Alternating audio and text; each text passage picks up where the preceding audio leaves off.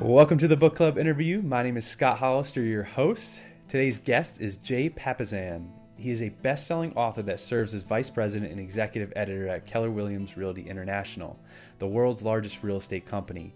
He is also vice president of Keller Inc., co-owner of Keller Capital, and co-owner, alongside with his wife Wendy, of Papasan Properties Group with Keller Williams Realty in Austin, Texas. He was born and raised in Memphis, Tennessee. After attending the University of Memphis, he spent several years working abroad in Paris before attending New York University's graduate writing program. Upon graduating, he found work at HarperCollins Publishers, where he helped piece together such best-selling books as Body for Life by Bill Phillips and Go for the Goal by Mia Hamm. The books he's helped craft have collectively sold over 8 million copies.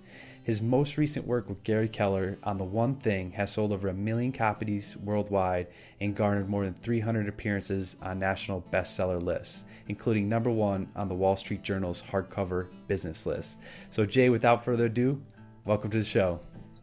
Thanks for having me. It's always so uncomfortable listening to my own bio. I can't even tell you. Yeah.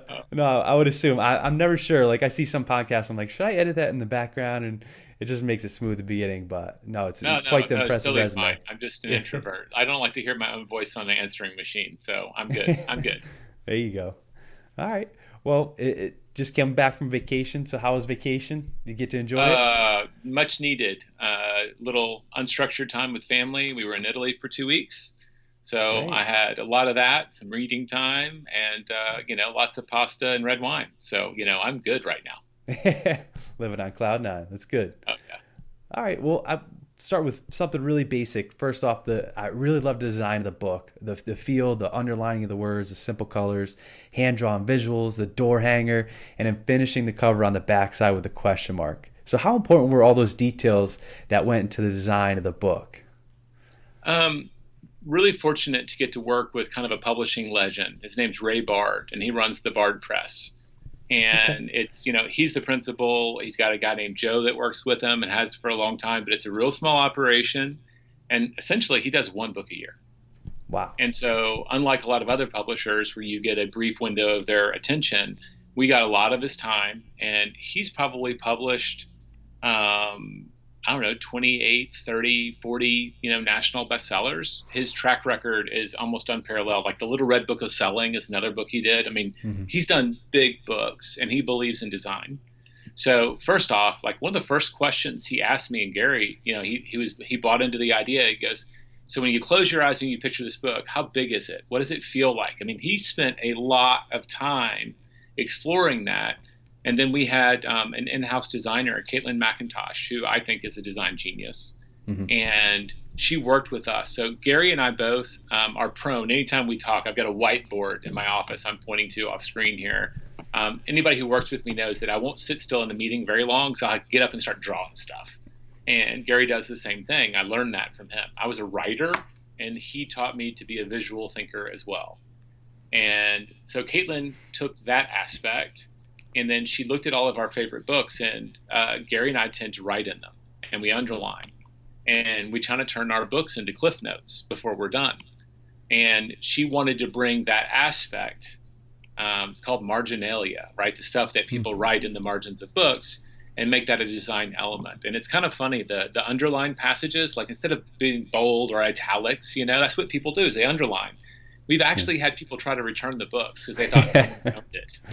So she almost did her job too well with the hand drawn and everything, because some people have thought that it was actually kind of a mistake.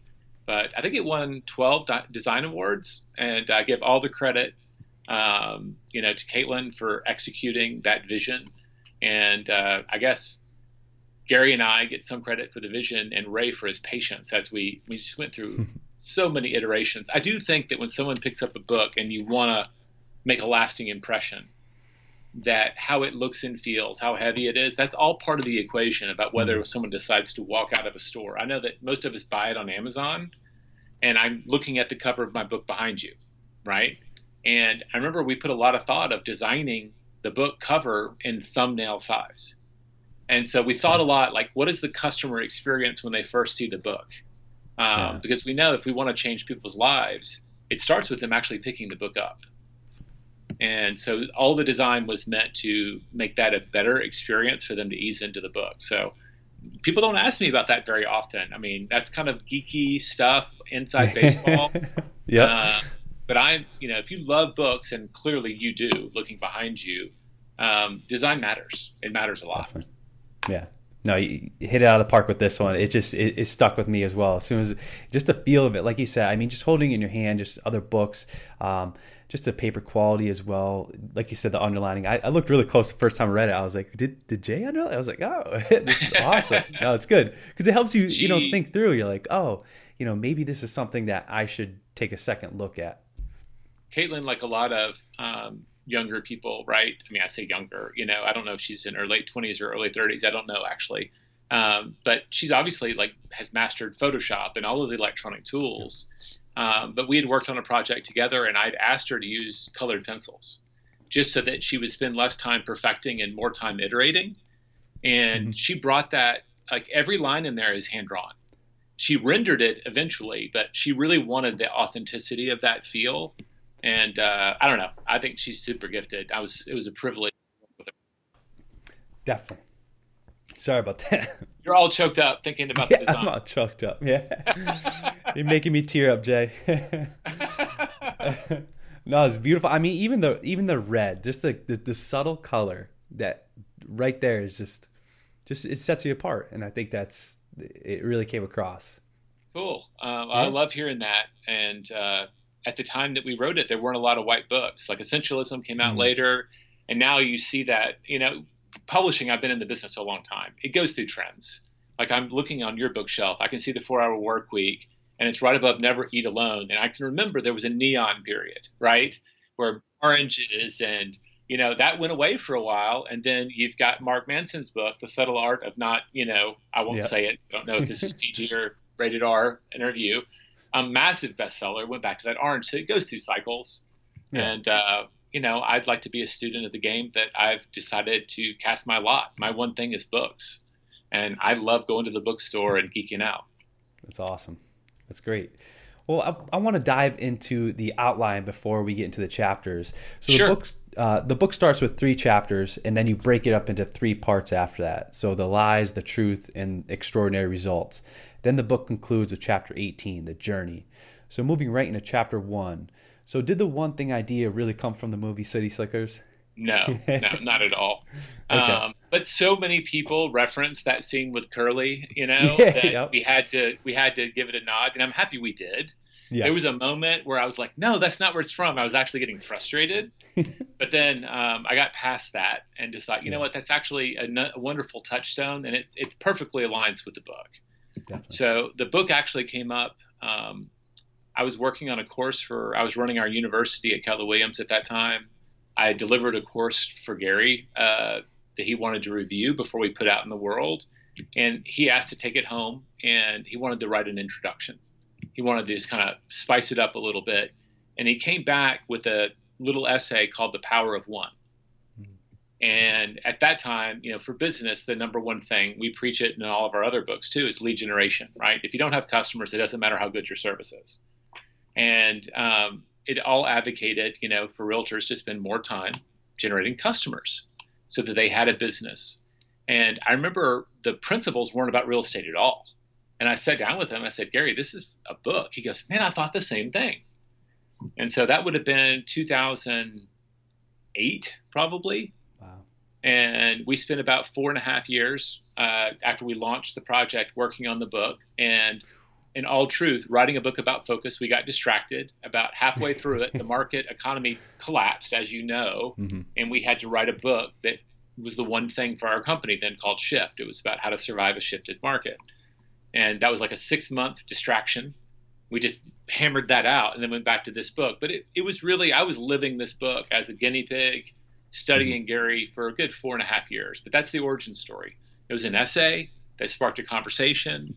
And we got real excited because I look at this book and it's definitely a lot of research. We didn't want it to be Gary's big ideas, but he lives this stuff. This is all very internal to him. And even though not every hypothesis we started with proved to be worth putting in the book, like this is how I do it, does research back this up? Or we had another researcher who was supposed to disprove it, right? So we wouldn't get caught in the confirmation bias. And by and large, most of what he did naturally and had studied and modeled ended up being kind of a best practice and supported by research. And I love that because it means he's already in alignment with the book. He is not a pretender. Like, he lives this stuff. Of course. No, that's great. Now, how tricky was it to pause? Were you really involved in writing this book, and then all of a sudden, we weren't writing the manuscript yet. We had an outline. Okay. We had 2 full-time researchers that were piling up just huge binders of research. Mm-hmm. And so we were in the mad scientist phase, where we were putting things together and assembling them.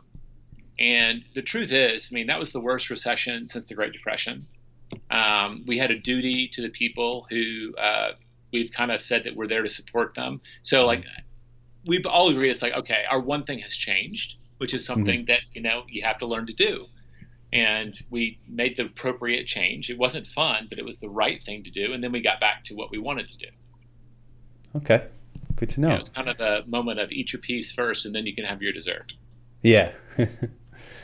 So the first chapter also talks about going small. So what does it mean to go small and focus, from a larger standpoint and really nail down the one thing? Well, I think we've said think big a lot in our books, right? That's a hallmark of my 18 years with Gary, is that every year he's made me think bigger. And that's the reason I'm still here, is every time I think I'm thinking big, he shows me a bigger picture. And I'm like, I thought I'd made it. Yep. Nope. And that's a wonderful thing to be able to do. But I think most entrepreneurs, when they have a big vision, they go into massive action mode. And they think they have to act big. And so we wanted to make that point pretty early. And I can't tell you how often it comes up when we're training and coaching. The domino metaphor, we'll get to it. But essentially, we say, what's the smallest domino we can knock over right now? What's the smallest meaningful act we can take that represents real progress, and focus on building momentum versus trying to get it all done at once? And I think the trap, right? So act small is taking a moment to aim before you fire. And among entrepreneurs, and business owners, that's kind of our first audience for the book. That's a problem, right? They have all that pent up energy. When they see the vision, they're 1,000 miles an hour, and that's a wonderful attribute. They take action. We just want it to be more focused. So, a focused act is far more powerful than you doing a whole bunch of stuff. Great. Now, moving on to the dominoes, chapter 2. So it discusses, how one domino represents a potential energy. So a single domino is capable of bringing down another domino that is actually 50% larger. So what do the dominoes represent? I know we touched on it quickly, but, Sure. Doing that next thing. So when we were talking about this book at Book Expo, the New York booksellers and all the people in publishing, they would just laugh. It's like, one thing, it's never just one thing, right? And because we live in a really busy time, and I don't know of anybody who has one thing on their job description, not me, not Gary, right? So we had to acknowledge that we all have a lot of priorities, and they're competing for our attention. So the goal of, focusing on that small act is when you line up dominoes, right, and you get them in the right order, if you knock over the first one, what happens? It moves over. Right. Falls. They all can fall over. And so the idea here is we're acknowledging the fact that there's a lot of stuff that may have to be done. But if you knock out the real priority first, it makes all of those other things either go away or it can make them a lot easier. So that little pause, right, that aiming, that focusing, what's the most leveraged act I can take? So the domino metaphor was about that. And it was kind of a happy accident. I remember it was Kyla. She was our second researcher. And she had found an obscure article in the American Journal of Physics from 1982. A guy named Lauren Whitehead wrote this paper about how a 2-inch domino can knock over a 3-inch domino, can knock over a 4.5-inch domino, and so on. And it just kind of blew our minds. And I loved it because when you take that out to its extreme, we graphed it out in the book, just 54 dominoes into it, it would knock over a domino that would reach from the Earth to the moon. And it's staggering when you kind of think about something that small can build up so much power and momentum in such a relatively short span of time. But in our experience, and I've made it a career, and Gary has done it at a far greater level than I, of studying business and success. And when you really look at under the hood at the most successful people, they weren't overnight successes. There was a succession, right, of steps and milestones along the way. And they were surprised as much as anybody else at how fast it grew. But you usually can go farther back than most people think to see where it really starts. And so that line of dominoes, and we tell that to people because you start down a diet or whatever, and it feels like you're not making progress. You're just knocking down those small dominoes. You got to have faith that you're aiming at the right things and let that success kick in, because when it does, it usually will kind of blow your mind. The success, when it happens fast enough. There's lessons to be learned from that too. Like, how do I deal with it when they're getting so big so fast? Great. Chapter 3 talks about success leaving clues and how no one is self-made. So right. Who is your Roy to Walt Disney, or L.S. Robson to Sam Walton, or Max Talma to Albert Einstein? Those are the 3 examples in the book. So was there anybody in your life that, gave you that little bump when you were a child or, a teenager to make you who you are today? There's a bunch of them, right? And I do think that we were this is one of the chapters that I love, but it also is like, it's hard to sometimes fit in with the message because it's talking about you're not going to, anything that extraordinary that you're going to do, you're probably not going to do it alone. Mm-hmm. So, who is your partner in crime? And at different times in the journey, I've had different people. I can think about Justin Cronin, who's now like this amazing author who wrote like the Vampire trilogy that sold millions of copies, right? And it's like a literary version, not Twilight. He was like one of my first writing professors. And I remember him not liking any of my stuff, but then liking one of my stories. And that was like a really big turning point for me. I was like, wow, that like it encouraged me, because he was, before he was famous, I knew he was talented. And for him to even give me a small endorsement, and I can go through, David Hershey, who I worked on books with HarperCollins. He introduced me like at different stages as different people, but the two outside of my parents and family, right? Mm-hmm. My wife and Gary Keller are probably the 2 biggest influences along the way. I got, you're on the eve of getting married, right? So we talked about this before you hit record. That was the most important decision I ever made for my life. And I've now lived almost as, I'm getting in about 5 years, I'll have lived as much of my life with my wife as I lived before I met her. And that's a long relationship that has a massive impact on where you go. And you have to evolve together. So, yay, I got it right. I have the right one. And we invested in all the hard work to make it work. But most long-term partnerships are like that. And I can tell you that Gary and I have had our old married couple days where we argue and bicker. When you're in the trenches writing books together and fighting over the best idea, that happens. Mm-hmm. But there's a lot of respect there. And he's the most important business mentor and in often ways life mentor that I've ever had. And so, it's good to know and to look up and acknowledge that those people are out there. They are always there. Mm-hmm. You just sometimes have to acknowledge it. That's great.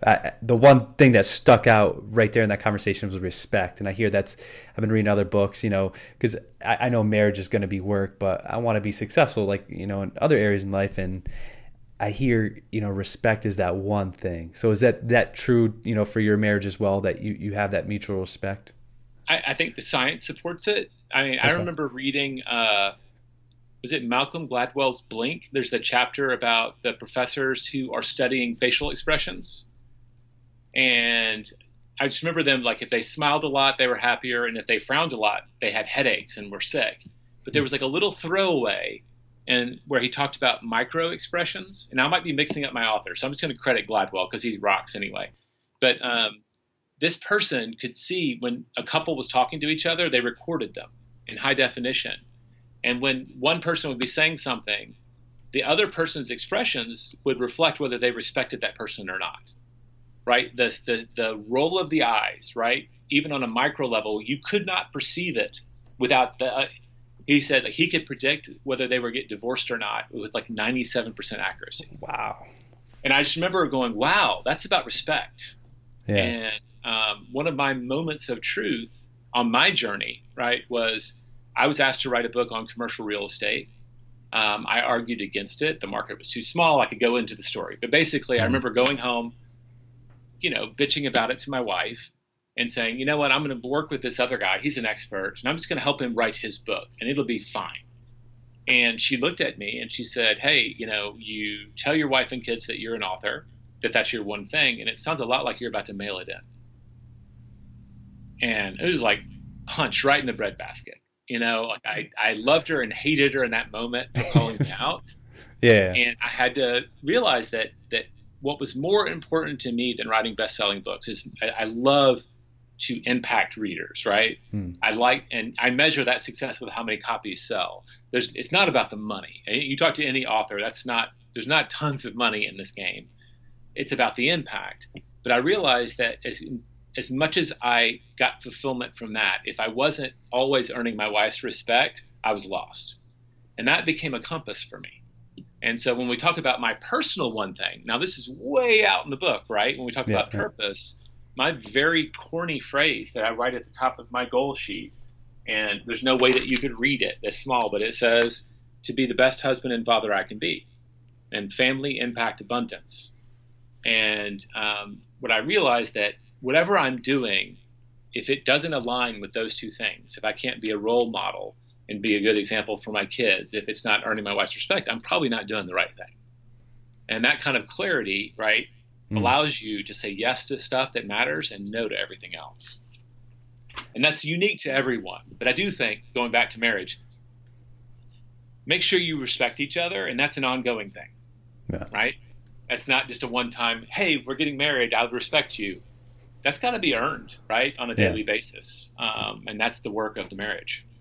It's amazing. My humble opinion. I'm no marriage expert, but I know. Well, that's good. Well, that's the next book, right? There we go. Someday. When we're celebrating our 50th anniversary, I'm heading towards our 20th, which is pretty good. That's awesome. But, I think I need to get a little bit more objective evidence that I'm qualified to write that book first. Nothing says it like the 50. Yeah. All right. So part one of the book, starting with chapter 4. So the lies that mislead and derail us. And you go into talking about creating, a to-do list versus a success list. So how do we differentiate from the two? Well, I guess before we go into each of these chapters, because we'll hit these as fast as we can. The lies is there for a reason. A pattern in our books, and I know that you've read some of our other ones, or at least you have them. I'm looking at your bookshelf again. It's funny how I can pick my books out of a giant stack. It's kind of like seeing your kids in a crowd. I don't know. One of the things that Gary taught me is, like, before we put the good ideas in, sometimes we have to get the bad stuff out. And so we usually start with, before I tell you how to think, let's make sure you're not thinking in the wrong ways. So the lies is kind of a section where we identified what are all the things that we tell ourselves or the world tells us that's actually getting in the way that sounds an awful lot like the truth, or has some facts in it that also is misleading. And so we kind of identified 6. And the first one that you're alluding to was everything doesn't matter equally.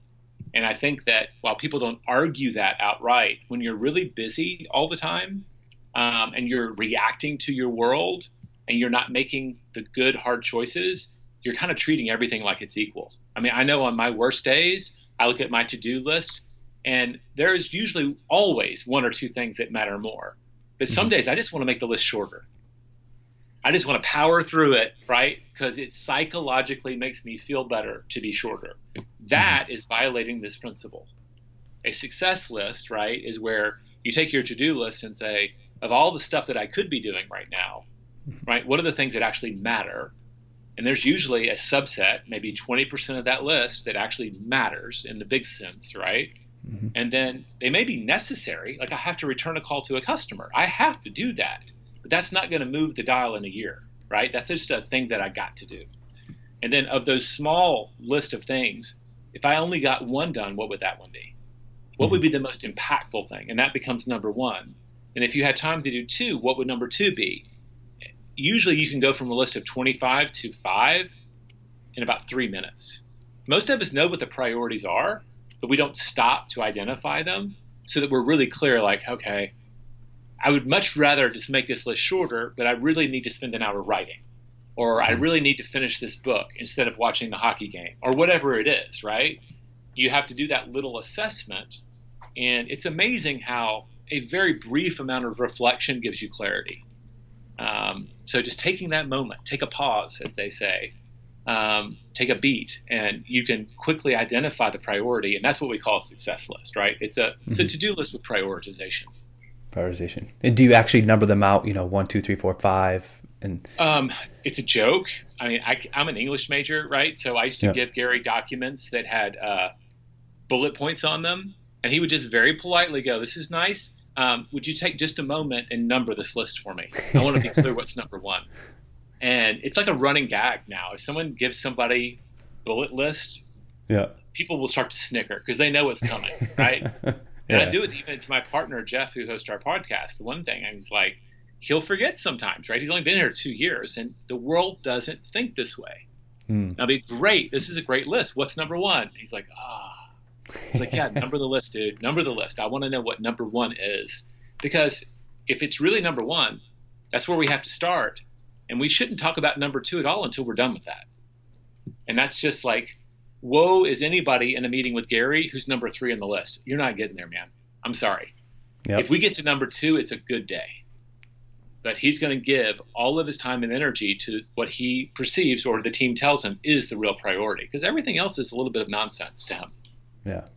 I love that clarity. And that's a good sign of a teacher, like that guiding question. What's number one? Yeah, that's number one. Yeah. It's great. You can internalize it with some practice.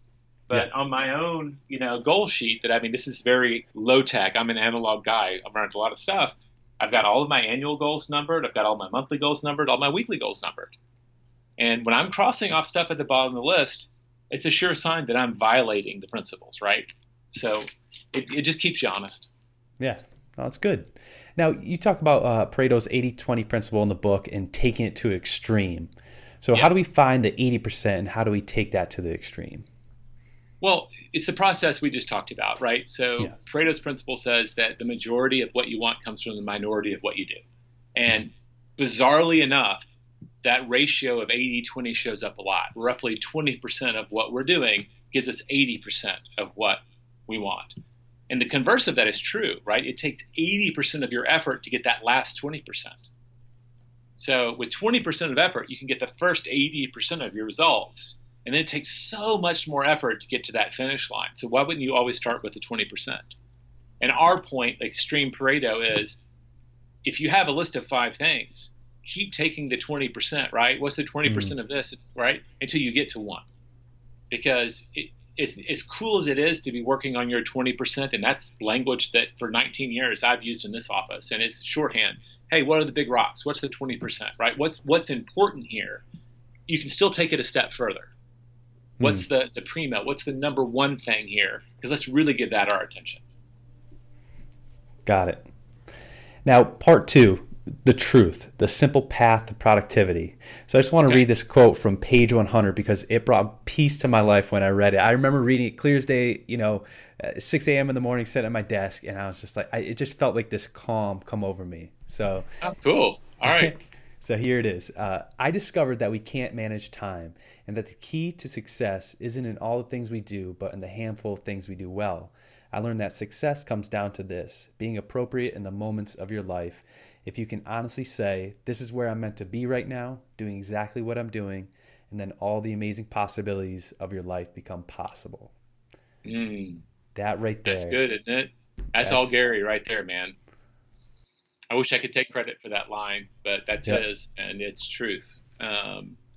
So the truth, and it's how do we figure out what our one thing is in any given moment, right? If we're trying to be appropriate in the moments that matter, right? If you're with your children, right? Should you really be on your phone or should you be reading the book to your kids, right? It's so easy to get distracted today. The tool that's at the heart of the book is the focusing question. And it's a tool that Gary's been using for 30 some years. I can remember that first meeting I had with Gary. I ran into him in a bathroom and said, I hear you're writing a book. That's how we started writing. Really? He invited me into his office because he was between coaching calls. And one day a month, sometimes 2 days a month, he would pause being the founder of the company and talk directly to our top customers for 30 minutes at a time all day long, just to be really connected to our power users, in any other system. And coaching people, do you have a coach by any chance? A few here and there. Okay, so in today, like the modern coaching call, if you're a business coach, one of the things that happens is you have your call, and at the end of it, your coachee has to agree what they're going to accomplish between now and the next meeting. And so Gary would say, great, what are you going to accomplish between now and next week, Scott? And you might list out the 3 or 4 priorities that y'all had identified. Great. Well, over time, Gary noticed that people would do some of them, but often would miss the number one thing. And their excuse was, well, I did these 10 things. And he's like, but you didn't do the most important thing. And it actually happened by frustration that he finally asked, well, look, eliminating everything, if you could only get one thing done this week to really move the needle, what's the one thing that you're going to get done? And his discovery, and this was kind of a happy accident, right? It was kind of in anger and frustration that he went there, just to narrow it down to just, there's no chance of misunderstanding. You're going to get one thing done. Everybody did it because it's a yes or no question now. There's no place to hide. When you only have one thing at the top of your list, and that's the only thing on your list, it's kind of its own built-in accountability. But what surprised him is when people did number 1, they did 2 through 6 too. Really? And he's like, oh, so if I want them to do 1 through 6, I just need to focus on doing number 1. And so kind of the truth, the heart of the book is it's a simple tool. And honestly, it could have been the first thing we said, but I think people wouldn't have believed us. We had to write about the why and all the scientific research to build a little bit of credibility. But it's what's the one thing I can do such that by doing it, everything else will be easy or unnecessary. That's a mouthful, right? But that's the one thing. If someone closed this book, whether it be the full version or shorthand, what's my one thing? We want them to start asking that question. That's why the back of the book has the question mark, right? Instead of testimonials and all that stuff. That was our number one outcome from the book, is to get people to ask that question. Because we found that was the focusing question. That was the thing that clarified. Now I know what my priority is. And when people know it, they're so much better at acting on it, right? It's not hidden anymore. They now have to consciously avoid doing it versus just missing it. And so, it's what's the one thing, not 2 or 3, right? So it's immediately asking your brain for your real priority. And in my experience, 98% of the time people know it and they just feel guilty for not doing it. They're just too busy, right? They're not asking the question. It's what can I do, right? What I can do, not could, should, or would, because those are all future references. It's what you can do right now. That's where the feedback loop. And then the such by doing it, everything else is easier and necessary. That's about that domino run. It's got to have the 80-20 built into it. What's the most leveraged act I can currently take that will get me closer to my objectives? And even though it is a mouthful, when people ask it, a powerful question yields better answers. So I've internalized it. The people on our team have internalized it. It doesn't take that long, but you ask that question and you do get clarity, so you can be appropriate in those moments and be present and not feel the strain and the pull of all the other stuff that isn't being done. And that's a battle, right? If you're doing your one thing, it doesn't mean that those things are, you're not aware of them completely, but at least now that I know that they still have to get done, but I know that I'm doing the most important thing. And that is a kind of solace in itself. Yeah. And just to touch on that, what you said earlier, I'm so glad you didn't put it in the beginning of the book, because you felt it coming. There was something like, what's it going to be? It's coming. And as soon as it hit you, you really bought into it because you built that foundation before. So kudos to you on that. we did try to build the book along the principles of it, right? Because when we turned in the manuscript, it's 230 pages now. It was 440 pages when we had the first manuscript. And our publisher, he's a great guy, Ray, he's like, guys, when someone buys a book called The One Thing, they don't expect a doorstop. So let's start asking the question about everything that's in here and make sure that it's really essential. And we cut a lot of stuff that we call it darlings, right? You murder your darlings, as writers would say. There was a lot of tough cuts from the book, but I think it's better for it. Yeah, no, that's good. Now, here's a tricky question. So what was your first answer when you asked yourself the focusing question? If you can remember way back when, first time meeting Gary, because it sounded like he already had that built in for 30 years or so, you said? Yeah, he's been working from priority for a very long time, and now he's been consciously doing it with the systems he's built over time. Mm-hmm. So I first started reporting to Gary in the summer of 2002. And before there was this book, this document that I showed you, right? This is 2002. Remember, you had Excel, but you didn't have it on your phone.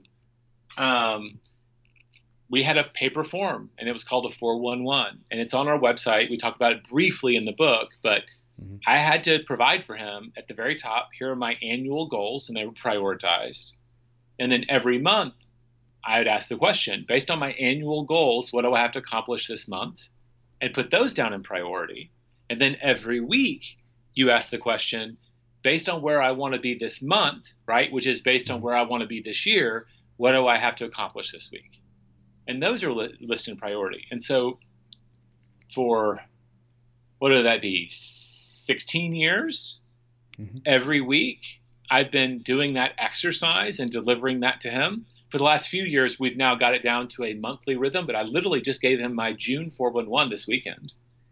But it's lots and lots of repetition. I could go back. I know I have the document and see what was on there, but I know that it probably had to do with writing, because my career with him was a transition from having been an editor and worked in book publishing.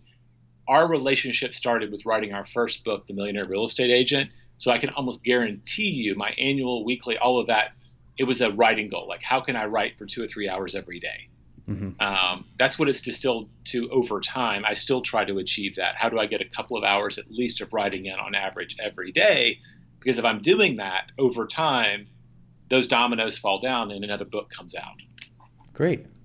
Now, when you said you gave him the 411, now are you accountability partners, or is that something that you continue to strive for? That's just how we built, Gary's structured the company here, that you have people who are your accountability partners. That's really what the manager's job is. Yeah. And we get to self-regulate a little bit. There's stuff that we have to do because it's the job. But instead of waiting for an annual review every week, I sit down with my staff and I look at their 411s, and it's a way for making sure that we're all still in alignment. Okay. It's a quick meeting, right? What's your number one thing for the week? And where can I support you? And over time, they start putting their personal goals. I'm working on a marathon, or I'm trying to lose weight. And in my experience, like people, that personal stuff, when you can start adding their personal priorities here, people generally, by and large, get treated fairly at work. They get what they deserve. If they're up for a promotion, it may not happen the first time, but they will get it, or they'll go somewhere where they'll get it. What happens and why people leave is the stuff in their personal life is being unattended to. So as a manager, in the way we treat it, because it's not a business plan, it's not 20 pages, it's 1 page. Are we on the same page together or not? We get to ask that question. Me and Gary now have got a rhythm. We just do it once a month, but with my staff, I'm doing it with them every week. And it's a great way to stay in tune, and it's a great way to give people feedback instead of loading up and trying to remember what they did in January or something. I've lived in that world before, and it just seems ridiculous now. Great clarity as a team. Now, part 3, extraordinary results, unlocking the possibilities within you. So you start out with the iceberg formula of purpose, priority, and productivity. So why is it important to start with, our purpose? I know you mentioned it earlier. Your why that you told us. I think underlying everything, we call it a big why. Some people will call it your internal intrinsic motivation. There's usually something behind a lot of the exterior goals we have. And companies, right, a lot of the most successful ones are very clear what their mission is. And it's not, some of the corny stuff that all the customers write, or there's some of that stuff is really corny, and it feels manufactured. But Southwest Airlines, it's morphed over time, but my memory was they were always the low cost airline. And that's why they had the cattle call. And that's why you just got peanuts and drinks, right? But they delivered on what they did, and they had to come up with other ways. Basically comedians, that are the flight attendants. they played with that thing a lot. And that's why they worked in the hubs they worked in and had all the same planes. And they're like the most profitable airline out there. And, now they would say they're in the freedom business. But I think that their start, they were very clear. What's the presiding principle up here, right? Physician is do no harm, but hopefully they got into business for something beyond that. So we feel it's important to explore that foundation and identify it, because when you know what you're really here for, then it really makes it easy to identify the priority. Because people, you think about it, a man on a mission is a statement. What does that person look like when they're walking around the office, right? If your boss, Stephanie, is on a mission, how does she behave during the day? She's highly focused, right? Her head's down. She's not distractible.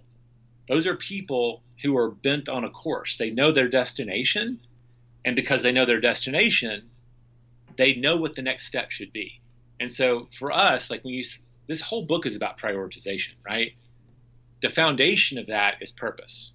Why are we doing this thing? What is the outcome that we ultimately want? It's a very big picture kind of what's my one thing question.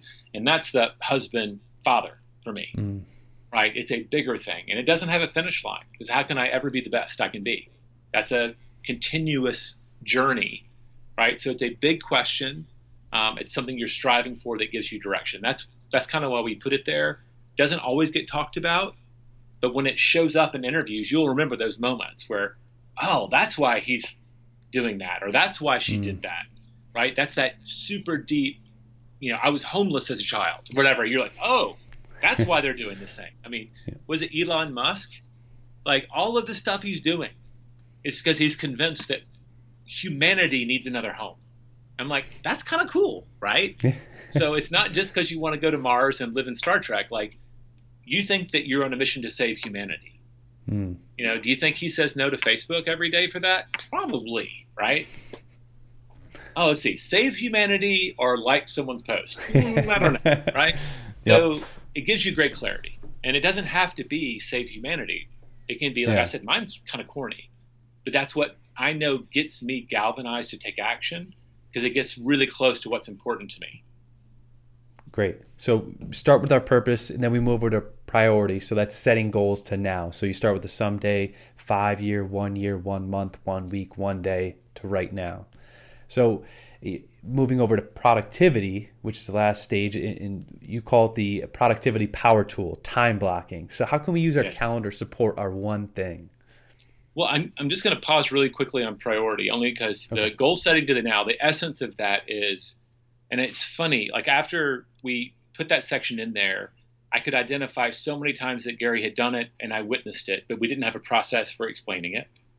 And I listened to interviews with Bill Gates and Warren Buffett and these people who are incredibly achievement oriented, whether they be mountain climbers or business people or violinists.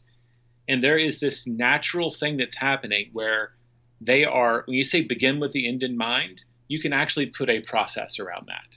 And working backwards from a goal is far more efficient in terms of finding the priority than saying, based on saving humanity, what can I do today? But if you work backwards, where would we need to be in 5 years? And based on that, where do we need to be in a year? It narrows your choices. I liken it to, if you've ever been to Shoney's Big Boy and they give you the little children's maze, here's a trick. Work it backwards. There's almost no wrong turns when you go backwards through the maze. And that's that weird trick of pretending like you're in the future and asking, what were the big milestones that led me here? It just narrows. So that's one of the fundamental things we talk about there. You alluded to it, but if people didn't know what 5 year, 1 year meant, that's what we mean, is you're working backwards to your current priority. Okay, so time blocking, with apologies for that little intermission. No, I went right through it, so. No, that's fine. It's fine. You're managing the clock, too, for us, and I appreciate that. Time blocking is really simple. It's making appointments with yourself to do your most important work. We all set calendar appointments, but most people set appointments to meet other people. Hey, when's the party? Send me an invite. What time is the meeting? Send me an invite. Really successful people look at their calendars, and the first thing they put on there is, hey, I've got some work to do to save humanity this week, or I've got some work to do to write my book this week. I'm going to go ahead and block that on my calendar. And so by putting that appointment on your calendar, it gives you a really wonderful excuse to say no. It's a simple script, right? If I block my writing time from 8 to 12 every day and someone says, hey, can we meet for lunch at 11:30? Hey, I'm sorry, I've already got another appointment at that time. Can we meet at 12:30? Nobody asks you unless they're a complete a-hole, like, well, what are you doing, right? Right? You just say, I've got an appointment. It happens to be with yourself. Don't let on that it's with anyone else, but it provides real protection. And there's a benefit that happened after we wrote the book. We added it to recent editions, but psychologists have shown like that simple act of navigating your time makes you about 3 times more likely to go do something. The simple act of setting the intention on this day, I will work out for 20 minutes at this place, right? That act of navigating your time makes you 3 times more likely to do it. And that's stunning. So It's super simple. It's not complicated. But a lot of people don't do it. And so you have to kind of say, if I'm really going to write the great American novel, it starts with, when am I going to do that? And making that commitment. And we generally, more than likely, will follow those commitments if we can get them on paper or on your Outlook calendar or however you do it. Great. Now, let's say something pops up and you're working in the week. Do you take a step back and reflect and see how you can fit that time back in? Sure. We have a rule: if you erase, you must replace. So this is not for everything. You don't time block everything in your world. You time block your big priorities, right? Date night with your wife, time with your kids, their soccer games, their birthdays. Those things go on the calendar, and work has to move around them, right? Hey, I've already got a commitment that day. Could we do it the day before, the day after? If you don't have it on your calendar, now you're calling people up going, hey, I screwed up. That's actually my son's soccer game. Can we reschedule? And some people just won't do that. They'll go ahead and miss the other obligation. So if you take a writing day, like I have a commitment to do writing day and it gets stolen because my kid's sick, well, that's a higher priority. My kid's sick. I'm going to stay home with my kid. Well, I'm going to go out on my calendar and I'm going to find another 2 hours and I'm going to add that as writing time. That's how you stay on track. And I may have to cancel time with other people. And I've seen Gary do this so many times where he literally will clear months of his calendar. You just get that dreaded call from his EA and it's like, hey, that meeting's not happening anymore. And you're like, okay, priorities have shifted. But that's what it looks like. And in my experience, when people cancel meetings with me, I usually feel relief. It's like, oh, I got that time back. So I think people really worry a lot about that. If your priorities have changed and you have to cancel and reschedule, unless it's their birthday party or their anniversary party, or their wedding, it's probably going to be a gift to them to give them that time back, as long as they believe you and you say, we will reschedule. Yeah. So, you have to protect the time. And if it has to get your priorities change, but that priority that you violated is really still there, you just got to find that time and put it back on your calendar. I love that tip, replacing it. I'm going to write that down and remember that. If you erase, you must replace. I mean, that comes from the age of the paper calendar, but you get the principle. It's perfect. Now, I have a last few questions before we wrap up the interview. So, sure. Do you ever find yourself chasing 2 rabbits today? And if so, do you revisit the one thing to keep it fresh in your mind? All the time. It's easy because I'm one of the co-authors. People call me out if I'm multitasking, right? I mean, if my attention's divided and I know it, I might start signaling defensive postures and then go, it's because I violated the book. I mean, everybody's human. We all do it. Right now, my partner, Jeff, just hired a new hire. And when you're a small business and you're bringing a new person on, it's incredibly, disruptive. And I just talked to him. It's like, hey, for the first 90 days or so, you got 2 1 things. Who you're in business with matters. So investing in that relationship, you're going to be strained. So you got your job. You've got this new employee, which is going to be a big thing. So you probably want to start minimizing some of the other stuff that you're doing. Start saying no around it because you just double down. And it doesn't last forever. And people can't do that forever. You can't have 2 big priorities all the time. But for short periods of time, we get unbalanced and then we have to rebalance. So it happens. I have a coach. I've been in coaching for years and years. I send him my 411. I send it to Gary too, but I pay someone And their job is to look for those conflicts with me so that I'm not unconsciously justifying something that I shouldn't be. And that's a good accountability partner. All they're doing is reflecting reality back to me. So you say this, Jay, but it looks like you're doing this. I'm like, true. So how do we fix that? Great. I'll get on that. And because everybody slips up because the world's crazy, right? Yeah. I've got aging parents. I've got young kids. I've got a marriage. I've got my health. I've got my job. We all have that list of stuff, and it feels very important. How do you keep all those plates spinning? There are going to be times where your priorities get a little jumbled. So if I check in every week, and every 2 weeks I check in with an accountability partner. And that's one of the ways I think I've been able to live the book more or less consistently. Well, that's good. I think it's important to hear from, someone, who's actually written the book to, hey, life happens, but, here's how I'm managed Someone's pretending otherwise. I can tell you right now, they're just a liar or they're deluded. Sorry. Yep. I just don't see that. Even people imagine that when you're Gary Keller and you're a self-made billionaire or whatever, that you have assistants that do all the other stuff. I mean, he's got a kid. Life happens to him too.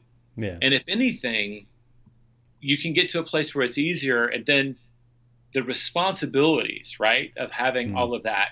Now there's hundreds of people whose jobs rely on you doing your job. I think the pressure actually goes up.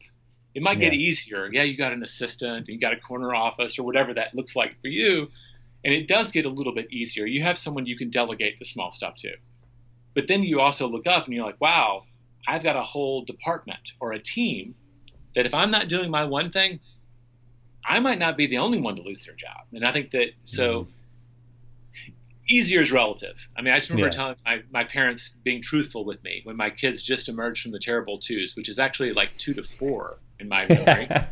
And I said, does it get easier? And they said, no, it just changes. But it's never less joy. But, a 2-year-old in diapers is different than a 16-year-old with car keys, but it's still challenging. Yeah. Wise advice from the parents. I'm midstream. I've got a 12-year-old and a 14-year-old. My son turned 14 today, so I just about got it mixed up. Oh, good. Yeah. So he's getting out of middle school this year, going to high school, I'm assuming. Yeah. Big changes are happening. Yep. That's good, though. So you mentioned it real quick. So what are some useful ways to say no until our one thing is done, besides using the door hanger in the back of the book, of course? Love that you mentioned that. I think when most people ask you to do stuff, right, for most people, the challenge is someone saying no to people. They don't want to disappoint people, or they don't feel empowered to say no. And so I like to say yes, but on my terms. Okay. So, hey, would you agree to an interview? Great, if you'll read this book. Guess what? A lot of people don't read the book. So they're saying no for me. So you can set a condition on your yes. Great, how about next week? There's a lot of times, like they say, let's do this. It doesn't have to be now, right? Say, great, I'd be happy to do that. When works for you? This now doesn't for me. A standard script that I've shared with folks is if a power player in your organization comes by and says, do this for me. My standard answer is, great, I've got it. You don't need to worry about it. Can I get it to you next Tuesday? And it almost always works because most power players just want to know that you have it. And if you ask them, when do you want it done? What are they going to say? Now, because they're impatient. And that would be proof that you had it, right? Yeah. But if you say, yeah, I've got it, how about next Tuesday? Great. I'll send you an email when it's done. And then you have to prove to them that you do that. But now you've just bought yourself, at worst, a couple of days, at best a week, and you now can fit their priority into yours without completely going off the rails. Now, if your boss comes by with a plane ticket to a week-long conference, your world's getting turned upside down, and you're going, right? Yep. And that happens, and that's just when you sit down with your goals and say, great, I lost a week, but I've earned some amazing equity with my higher-ups. How do I rebalance the ledger? And, I check in, like most big businesses, they have quarterly meetings, they have returns, right? There's a rhythm to staying on track. And we can learn from that. Every week, every month, I check in with my goals and things happen. Your car breaks down, whatever. And those setbacks happen, and you can then address them and say, great, how do I get back on track? Usually means you have to say no to some stuff in order to really say yes to that now. But if you're making progress, that usually feels like a good trade. So to sum up, saying no, try yes later or yes under these conditions are two great strategies. However you tend to do that, awesome. If you'll do this, I'll do that. Or I actually sometimes will say, I'm not the best resource for that. If I point you to them, will you go to them? Because I'm public and I'm a face of some of this. A lot of people come to me wanting to sell me stuff. I'm like, I'm not in the tech department, dude. You need to go talk to them. And I will refer those requests out. So those are just some quick strategies. When you start practicing and you're committed to it, you can find ways to say no without even using the word no. And certainly without offending people. They don't know that they're being said no to. Yeah. Oh, that's great. I mean, I love how you create space with those questions, back. Yeah. Otherwise, you're reacting, right? And you're in that urgent, important mode that's very stressful to live in for any amount of time. Definitely. Yeah. We all struggle with it. Yeah, we all do. Well, Jay, thank you so much for being on the show. You want to give the listeners, what you're up to lately, where they can find out more about you, and then we'll wrap the show up. Sure. Everything you need to know about the book is at theonething.com. That's with the number 1. We've got tools, resources, courses, all that fun stuff. We've got events. Like we talk about resetting. At the end of June, we're hosting an event called Reset about getting back on track for your year. It's a nice time to, hey, we're halfway through the year. How am I doing? What should I get rid of and what should I do? And we only host a couple of those a year, but we have events. They can find out all of that. And my name, Papasan, it's so easy to Google. If they want to find me on Instagram, it's going to be easy. And I don't do it daily, but I do try to respond to people when they send me a private question. Hey, I'm struggling with this, and if I can point them to a resource, I will. Great. Well, thank you so much for your time, Jay. You brought so many great points out of the book from just reading it and expanding on that knowledge. So thank you very much. And we'll see you next time. Thanks for having me, Scott. I love that you're such a big fan of the book. I appreciate that. Thank you. And that concludes our interview with author Jay Papasan, who co-wrote the book, The One Thing with Gary Keller. I really don't even know where to start with this summary because we touched on so many amazing topics that are in the book.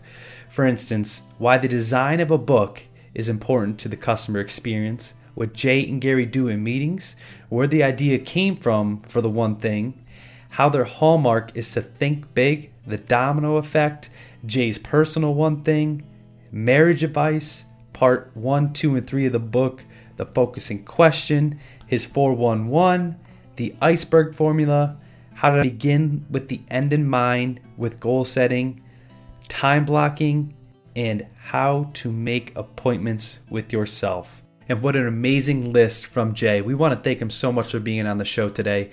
This is a book that you're going to want in your library for the rest of your life, so you can reread it each year and revisit the great advice it has within its pages.